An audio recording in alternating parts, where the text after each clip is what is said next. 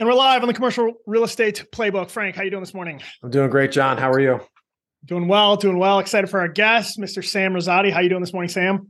What's up, gentlemen? Good to see you both. Today's going to be a good convo. We're going a little bit away from real estate and talking about the SMB community, the small, medium business community.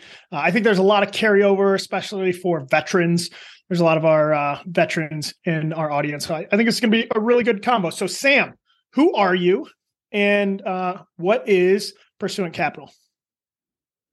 Well, thanks, John. I am Sam. I'm located here in Tampa, kind of home, been here forever, and former CPA, recovering, although still licensed lawyer, turned entrepreneur and business owner operator.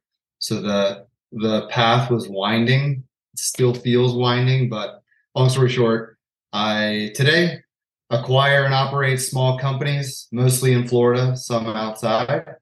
And then I also advise and invest in searchers, guys and gals who want to buy small companies and run them as owner entrepreneurs.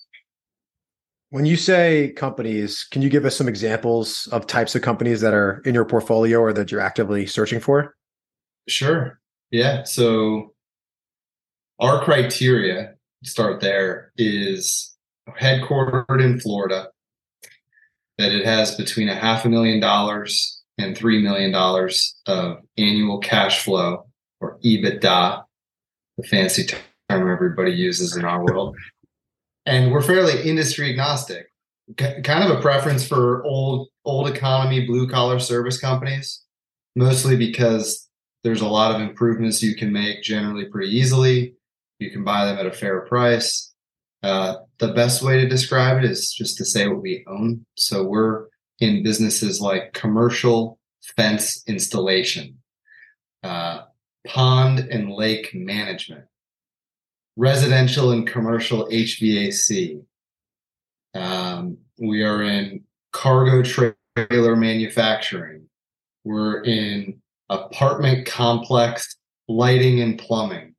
So just simple old school stuff in Florida. That's beautiful. That sounds about as boring as our self-storage investments, which I love, right? Why old economy, right? Why old economy? And then what are those main levers that you feel like you can pull in those businesses? Good question. And I don't know if I really ever set out to do that. So a lot of this is like the Mike Tyson thing. Everybody's got a plan till you get punched in the mouth. And so when I was first searching with my brother a while ago now, I think we got punched in the mouth a bunch on valuation and just, kept bidding too low. And then finally the things that the offers that stuck that we got under LOI, letter of intent, were these old school service companies. Like the first two we bought, one was a roll-off dumpster rental business. About as old school blue collar as you can get. And we just realized, hey, we can actually understand these businesses. We can get them for a fair price. They look like high-ish quality. So that's where we started. Second question, improvements. I would say there are just limitless improvements, especially if they're owner-centric. If the owner is involved in the business and he or she is 60s, 70s, which that's been a lot of what we've done. They're out of touch on technology. They're out of touch on negotiating their vendors. They're out of touch on digital marketing. They're out of touch on a lot of stuff. That's not to say they don't know what they're doing, because we've gotten punched in the face there a bunch, but there are just a lot of low-hanging fruit. So yeah, it's like there's a phrase like, if you see your seller having a fax machine in their office, buy the business. Like something like that. I think in storage, there's a lot of similarities there on the property management side.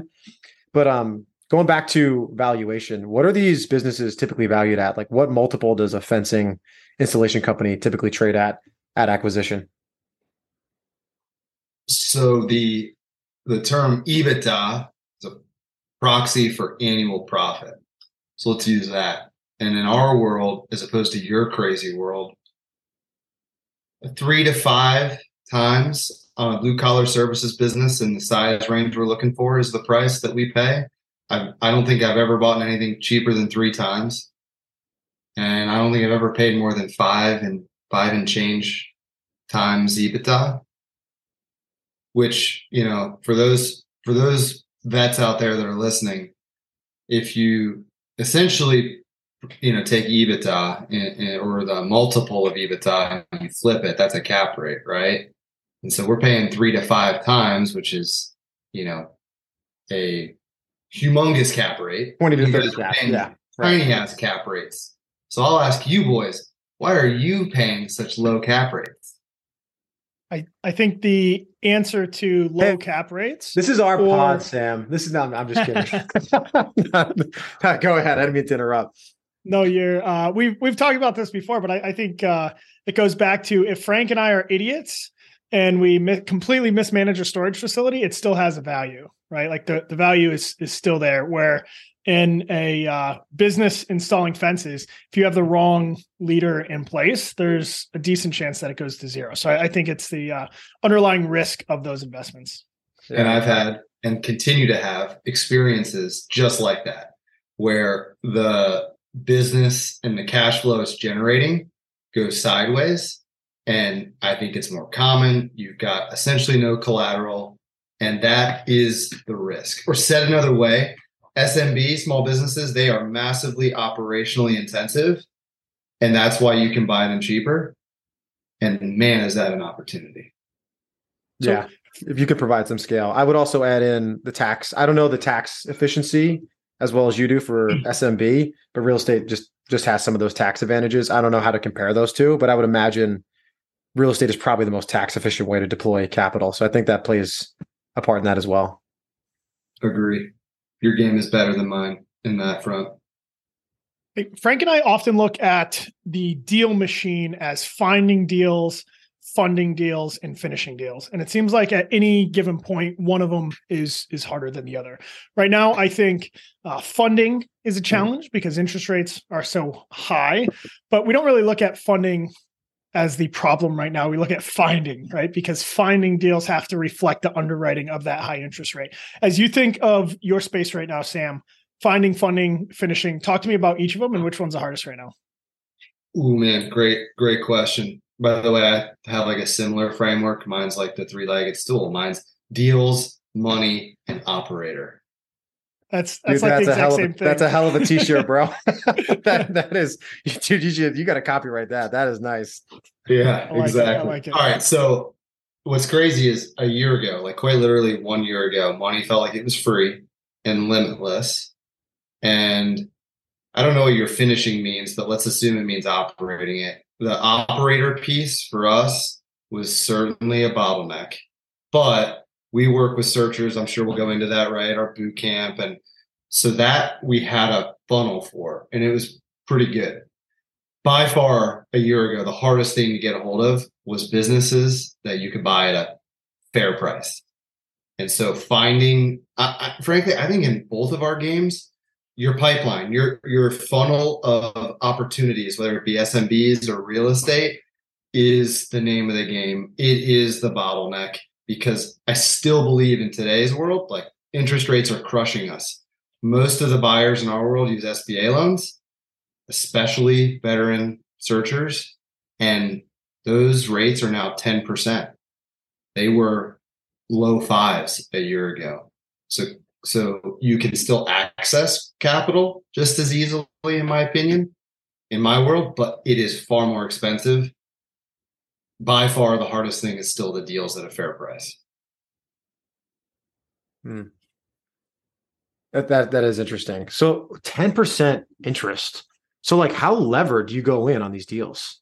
Like, what was like if you were going in at 80% last year? Because SBA, you could jack it up to almost 90, I think, as the highest LTV they were doing. So I'm imagining people did that. They were like, screw it, money machines printing 90% LTV. So like, what does that look like now compared to a year ago? Yeah, you can still do it. So the SBA in my world is willing to lever 90% of project costs, which is essentially your purchase price plus all your transaction costs. So you can lever it to the hilt. And the only limitation is DSCR, your debt service coverage ratio.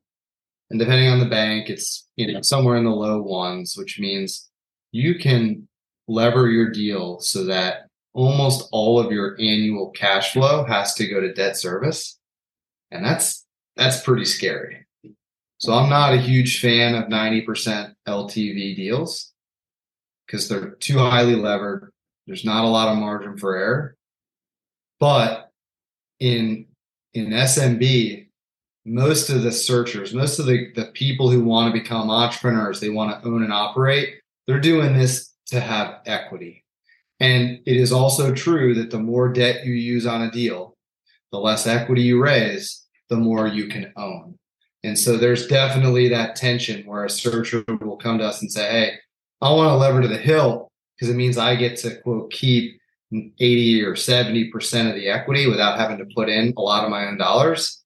And, in today's world, you better think twice. I'd rather have less ownership of something that's still alive and it's got a lot of breathing room than the other way around. And would you also think a lot of investors wouldn't want that? Like in this environment, like we have a little recession risk. It is a small business, right? Like some could argue that industry is really sensitive to the refinance market going down and all this other stuff. If you're in especially around housing, like house services, like fencing. And then investors also probably have less control, I would imagine, depending on how the deal's set up. So if someone shows a 90% LTV deal on a 1.25 DCR today, is that money getting raised effectively, or is it or investors kind of like, I don't want to do that anymore? It's a good question. So I'm not a high volume, I don't raise equity for anybody, and I'm just an investor in search deals. Got it. So I don't actually know how much harder it is. But I would guess it is harder, right? People have just psychologically pulled back. And so at the same time, I do think that people like leverage transactions because their money goes further. And some people probably play the spray and pray approach on their investments. I don't know. I mean, it's certainly a different world, man. And, there's this, I would say, I'll go ahead and call it crazy, but there's a lot of bullshit getting pushed around Twitter and the internet about leverage to the max. And in our world, you can, put loans on full standby to juice them even more. And all this, seller notes counting as equity, which all this stuff to allow deals to get further and further juiced, more leverage. It just seems like the wrong time for that. Yeah, that's that can be scary. Let's talk about a full cycle. I've heard you talk on other podcasts about your dumpster business, and seemed like you were excited about this space, and then that seemed like an awesome win for you and your brother, and kept you in it. Can you talk through how that deal went? Sure. Well, it was my first venture as an entrepreneur, as a business owner and operator. It was not my brother's first foray into entrepreneurship. So for me, it was like a big change. I went from being fancy lawyer in a fancy office building to running it was a small $4 to $5 million revenue company, dumpster rental business, where instead of interacting with, fancy folks as a lawyer, I was interacting with homeowners and construction companies. And so it was definitely like a big psychological move. I think the deal itself was a good one for us. We got it at a fair price with a bunch of structure, seller note, earn out. So there was less risk. I think it was still hard, and just not to bury the lead. Yeah, it was a good outcome, but I still have to work. I still have to go to work every day. It's not like I was able to cash out and retire by any means of the imagination. And we can go into all the details, what was it like to run a team? What was it like to have a first bank loan? What was it like to have to replace two owners who were active in the business? We could talk about that for 3 hours. But long story short, the best thing it was my first rep. And you can't buy multiple small businesses until you buy your first. And frankly, I don't think you can be an investor in anything unless you're an operator first. So it was like the best experience for that because it was trial by fire in every respect.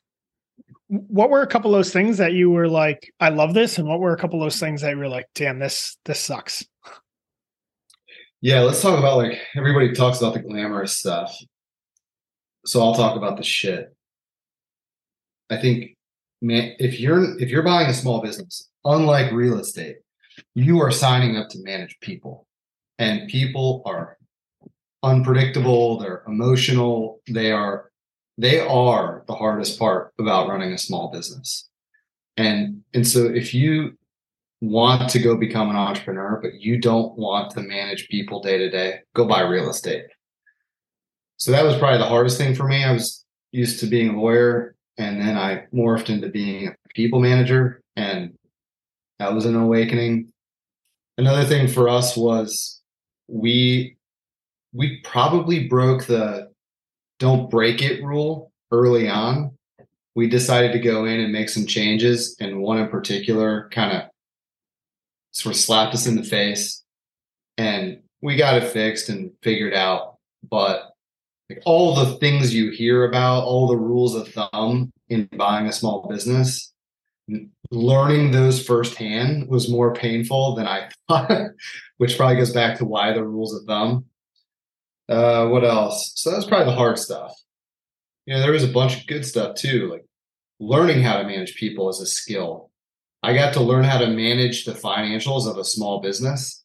And here I was, like, a CPA, and I did not know a damn thing about small business financials. It's kind of sad, actually. So I don't know, tons of pros. We can go into those too if you want. That's also an interesting story because, you had CPA experience, you were a lawyer, and you're pivoting, you're changing your strategy for essentially your whole career under probably a lot of stress, I would imagine. And you're working with your brother, which anyone who's had a brother knows they can be a challenge, right? Like, you're going to fight with your brother. It is what it is. So how did that impact your relationship, if at all? 100%.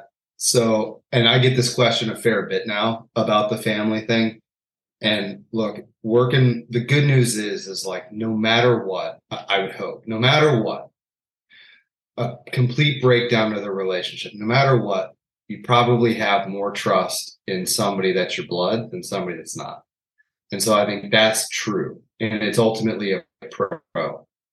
I think the same thing applies too. Like, you are at home, like, I'm more open and emotional with family than I would ever be with you psychos or, somebody that's non-blood.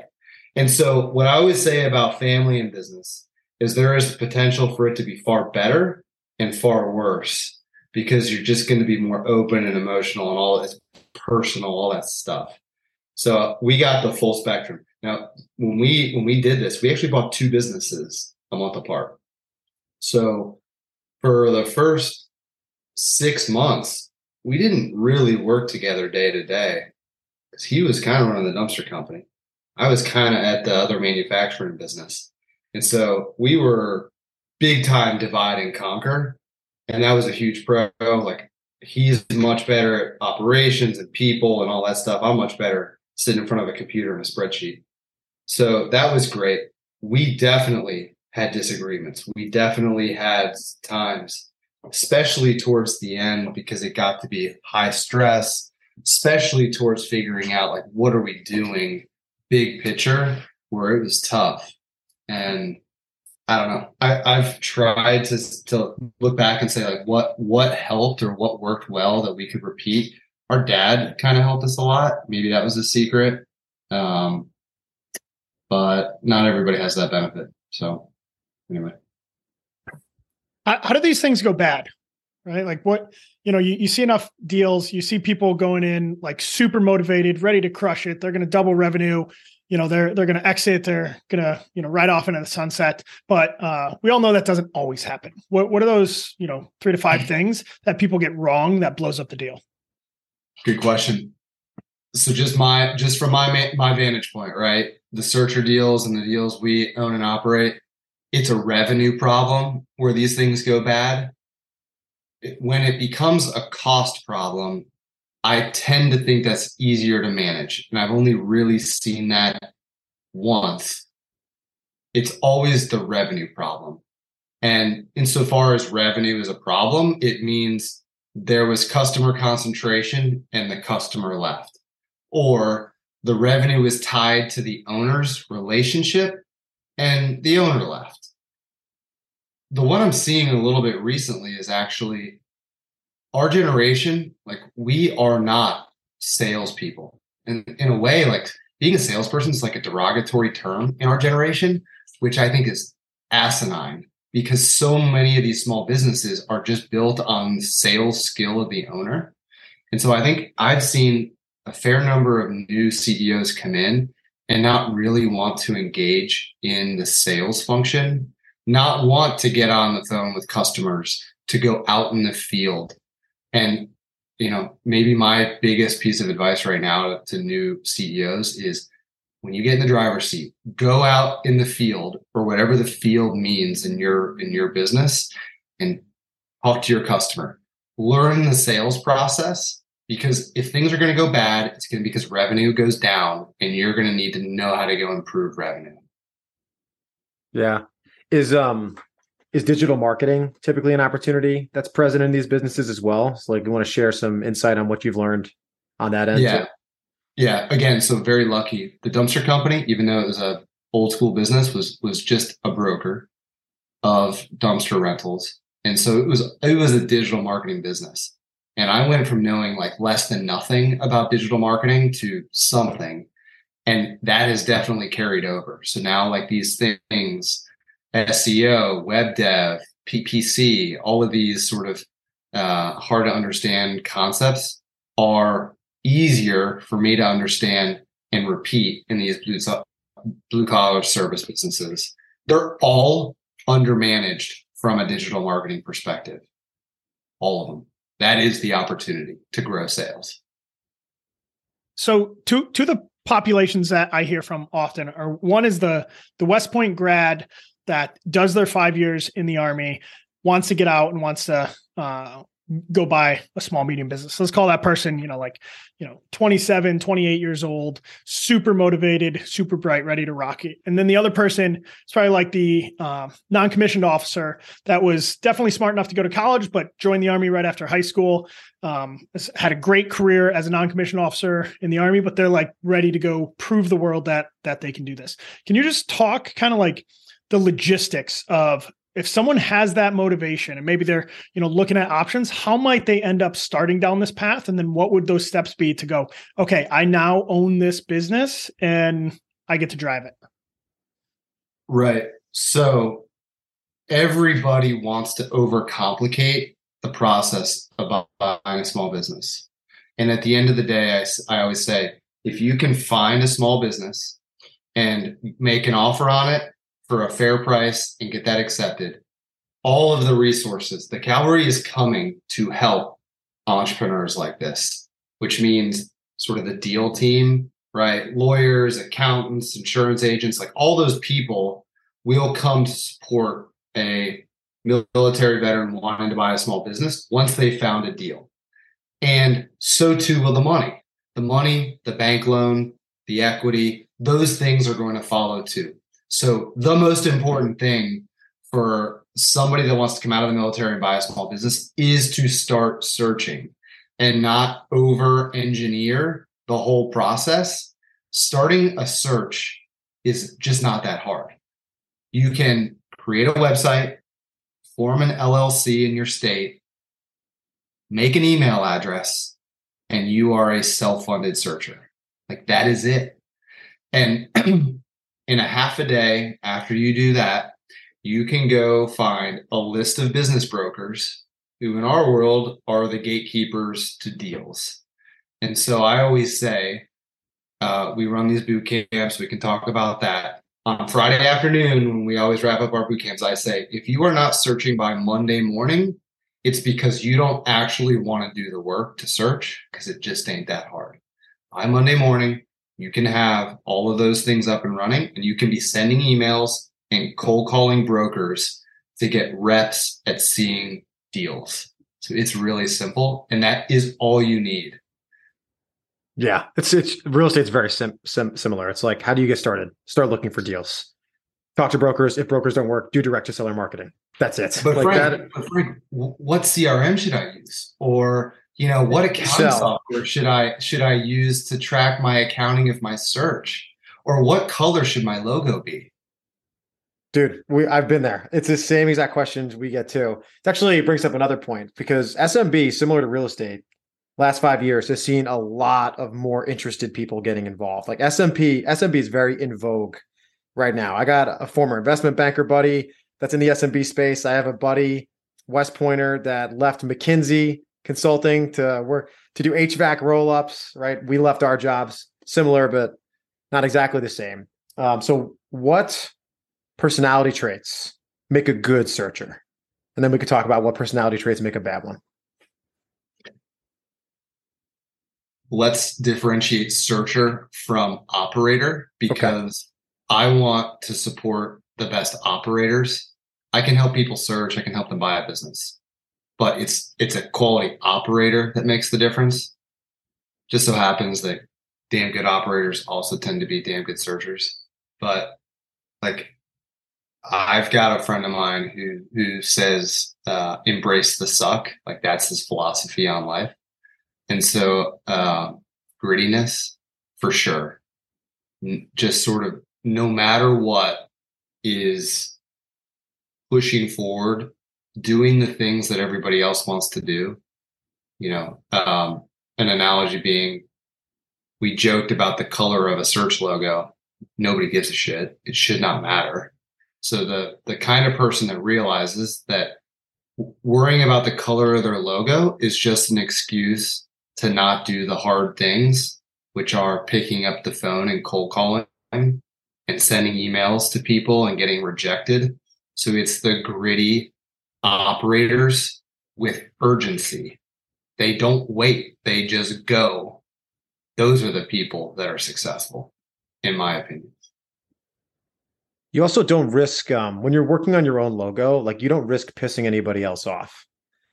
Like, so much of our work is like, you're risking making someone angry, like, honestly, like, raising prices pisses off a customer, cold calling someone pisses off the person answering the phone. Like, to me, that's like one of the things that has to be overcome, no matter where you go. A storage owner, like, $1 million less than they thought they were going to get, pisses them off. Yeah. We're basically just pissing people off for a living. If you look at it in a negative way, it's weird. Exactly. So is this window closing, right? The reason I say that is, being in our space over the last 2 years, when you first get into a space, you look at the market and you're like, this is how it is. This is how it's always going to be. Right. But then you see prices change. You see interest rates change. You see, a ton of new brokers hit the market. So all of a sudden, it seems like every owner's already been contacted by someone else. So it's this evolving market that you have to stay on top of. Do you think this opportunity to buy mom and pop businesses that aren't doing digital marketing, do you think that window's closing, or how do you think about that? No, I don't. Absolutely not. I mean, there's a bunch of stats out there. There's a lot of people out there sort of sharing information around the volume of small companies owned by, retiring baby boomer types that have to transition in some way or close. So the volume there is just so incredible that the opportunity is not going to go away. Now, it might change, right? The cost of capital just went to the freaking moon. So the opportunity set has changed. You can't lever it to the hilt the way you could a little while ago. Or in many cases, if we get a recession and P&Ls start to deteriorate, businesses are less profitable, that's going to make it harder too. And likely there's going to be a huge swath of that group of small businesses that are going to either go out of business or are going to shrink to the point where they're too small. Nevertheless, the opportunity set just too big for it to go away. And what is the role of the broker in that chain, right? In commercial real estate, the majority, I don't know what the number is, but the majority of deals are trading through brokers. You follow the broker incentive, you can understand how it all works, right? How do brokers play into your world? Yeah, I think their primary role is to make our lives harder. Very good. Very good. I don't know if we have enough time to wait to find a good reason. No, I'm just kidding. So I think it's just like we're in the same game, the three of us, different asset class, same game. Our job, ideally, as searchers, is to front run the brokers, to try and get to the owners before they do. It's just really hard. I mean, we as buyers we actually have to make offers at prices we're willing to stand behind. Whereas brokers, when they cold call an owner, can give a half truth or maybe even just lie about the valuation because the broker just has to get that client, the business owner or the real estate owner, signed up as a client. And then they can go figure out valuation. So I think that's the sort of fundamental problem of the brokerage relationship. On the flip side, I don't know about you guys, but whenever I talk to owners directly, even in industries I'm already an owner in, educating an owner on how to sell a business is in many cases a fool's errand. It's the longest sales cycle. It is fraught with distrust. And so even though we joke about brokers and how hard they make our lives, they do have a role here. They do sort of in many ways force a seller to the table. They can align interests. That seller wants to sell, that broker wants to get paid, and I want to buy. Kind of brings us all to the middle in some ways. So There's a role to play. Hey, real quick, for the veteran searcher who's out there reading all of the search fund materials about how they should never work through brokers, I disagree. I agree with that as well. I think brokers are a party that's a neutral party, or supposed to be somewhat neutral once you're under contract, that like keeps everyone's interest aligned. Buyers don't want to piss off the broker because they might have to work with them in the future. Sellers kind of feel similar in a lot of ways. And you just got one other person there that really is highly motivated to get the deal done. It just takes so much fragility out of transaction coordination, like contract to close, and keeps retrading to a minimum too. It is good in some ways, for sure. It's a tool. If you know how to use it, it can be a tool. Let me ask you boys, forget your single family stuff before this. How many of your storage facilities have you bought through brokers versus direct? I think we bought one direct. All the rest have been through brokers. And we have had someone working 40 hours a week, off-market deals for almost a year. And we got tons of leads in the system, but closed deals, I think it's 1 out of 12 or something. Very, very difficult, right? And like you say, so many of these owner conversations start out beautiful, right? Like we're like, dude, this is gonna be the best deal ever, right? But it's so easy for those direct to seller leads to just somehow flake out, change their mind, ghost us. It's tough. The other challenge for storage in particular is there's just a smaller number of storage facilities in the United States. Like there's 50,000 of them across the country, give or take a little bit. There's more small businesses than that. So John's been working an off-market deal through a direct mail campaign. There's 2 other buyers talking to him. Like even in the off-market space, you're rarely the single bid, unless you're trying to buy a dog in the middle of Gary, Indiana, just like something you don't want. Anything that people want, even if you're doing direct seller marketing, you're not the only bid. And if you think you're the only bid, you're not. You probably aren't. It's very competitive. I agree, 100%. So what does Pursuant Capital do? Right. We'll get into the boot camps, but how do you make money? How do you look at your business? What is it today and where's it going in the future? Yep. So I try and keep it very simple by saying Pursuant Capital is at its core a search fund vehicle that morphed into a holding company. It was the search entity my brother and I set up to try and acquire one business. And then we bought 2. And so it has just turned into now a holding company of both active business ownership interests, the fence company, the HVAC business, the pond management company, those things that I'm active in. I have what feels like a day job there, even though I don't. And then the other division, if you want to call it a Pursuant, is to invest in searchers where I am purely passive. And so in that side of my day-to-day, I have no role in those businesses whatsoever. All I am is an investor in those businesses, and those are nationwide investments in searchers like the veterans you're trying to speak to right now. Very good. And then through that process, you decided to create the Bootcamp, which is now, one of the commercials. One of the supporters of this podcast. I thought it was good to help our synergy here in Tampa, and also when I first heard about it, I was like, man, I got to get all my buddies going to this thing. So I truly believe in what you're doing. But can you talk through what the Bootcamp is, who the audience is, and kind of what those outputs are? Yeah. So I'll just quick story. One of the businesses that we, call it bought, but really we just partnered with a self-funded searcher who's a military veteran from Texas, but who now lives here in Tampa Bay. Him and I had a really incredible search partnership that's turned into a really incredible business ownership partnership. And he is and was very clear to me a great operator and a great person. So that's the kind of sort of dynamic I wanted more of. I wanted to be able to sort of advise on the deal side. I have a lot of reps searching, negotiating deals, executing the transaction, maybe even being helpful in a transition. But in pursuing, I don't want to have a day job in that business. I want the searcher to run that business and for it to be a relatively passive investment for pursuing.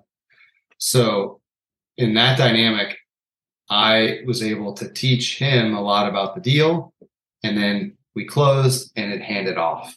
And I said, gosh, that works really well. I want to do more of that. So this was almost a couple of years ago now. I was sitting in my old office and I invited a few friends to come in because I got the question all the time. How do you buy a business? And I would spend all this time on phone calls and Zoom calls and all this stuff. And I said, I can't do that anymore. Come into the office and I will bring in my deal team and we will spend a couple of days and I'll just teach everything I know. And it just morphed into a 3-day crash course on everything I know about searching, finding the business, and what you have to do to get to closing. And that's what the Bootcamp is. It's not flashy. It is just sort of the core nuts and bolts for people that know nothing about search and M&A on how to buy a small company.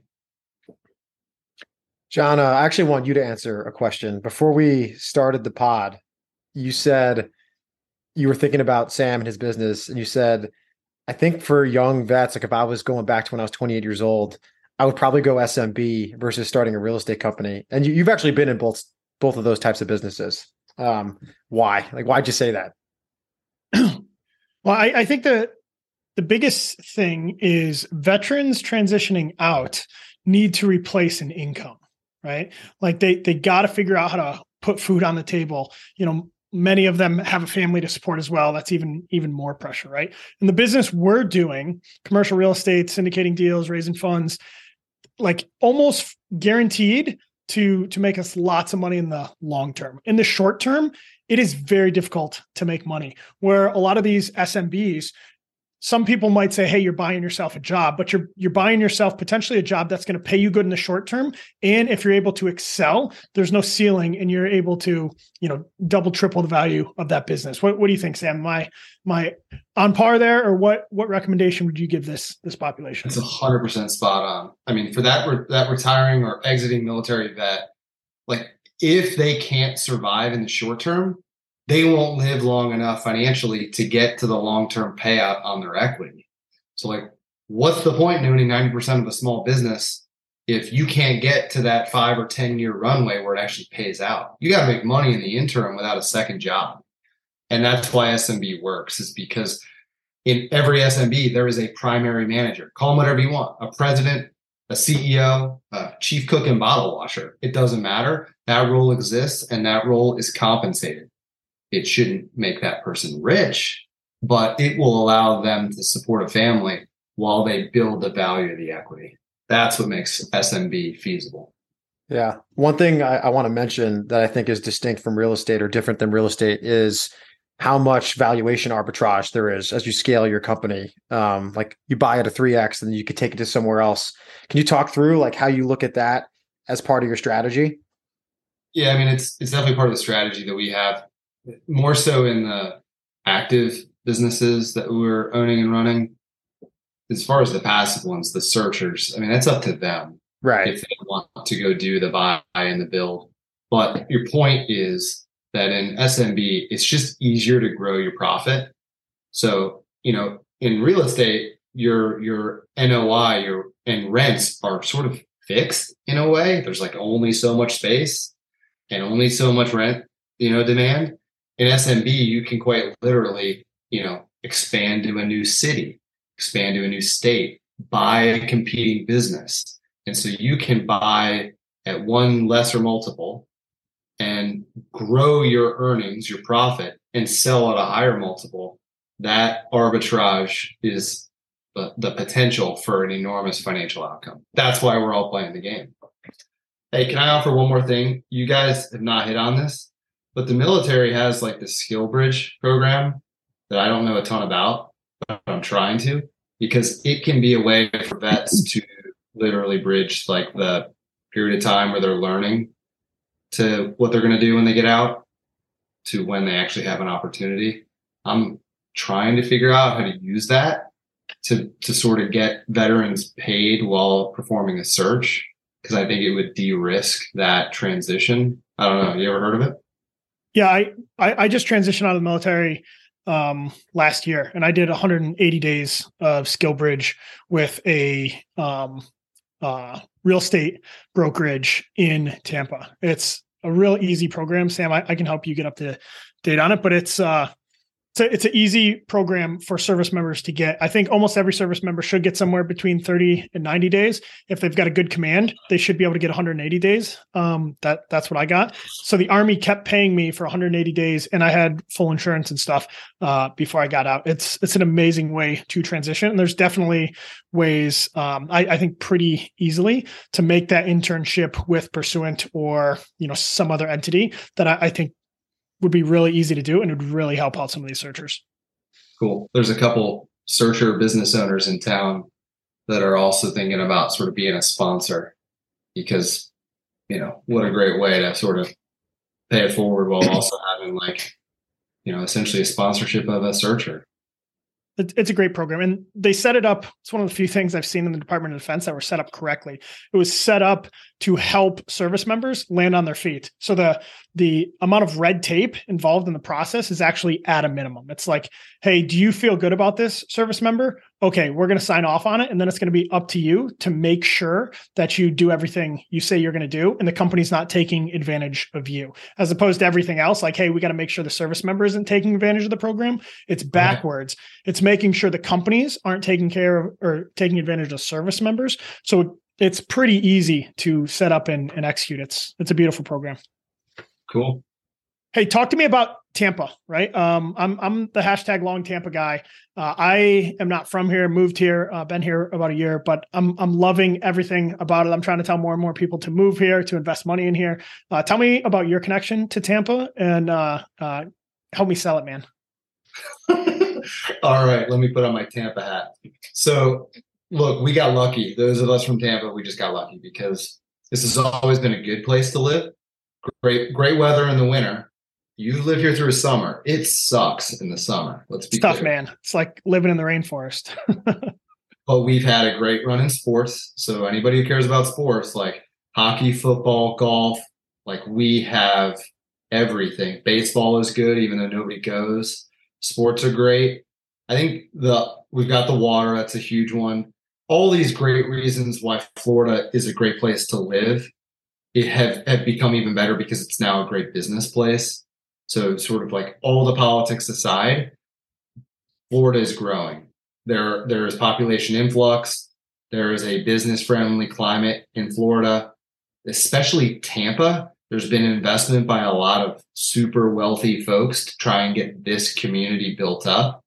I mean, I can tell you the road. I used to live way out in the suburbs, and the road that went from my small armpit town of Tampa to the big city used to be a 2-lane road, and now it's a 6-lane road. So like it is physically growing. It is financially growing. And so this is a great place to live, raise your family, and build a business. Because think about it, you own a small business or you own a storage facility or a warehouse, like you need the economy to grow in order for you to do well. We are now that and a great place to live.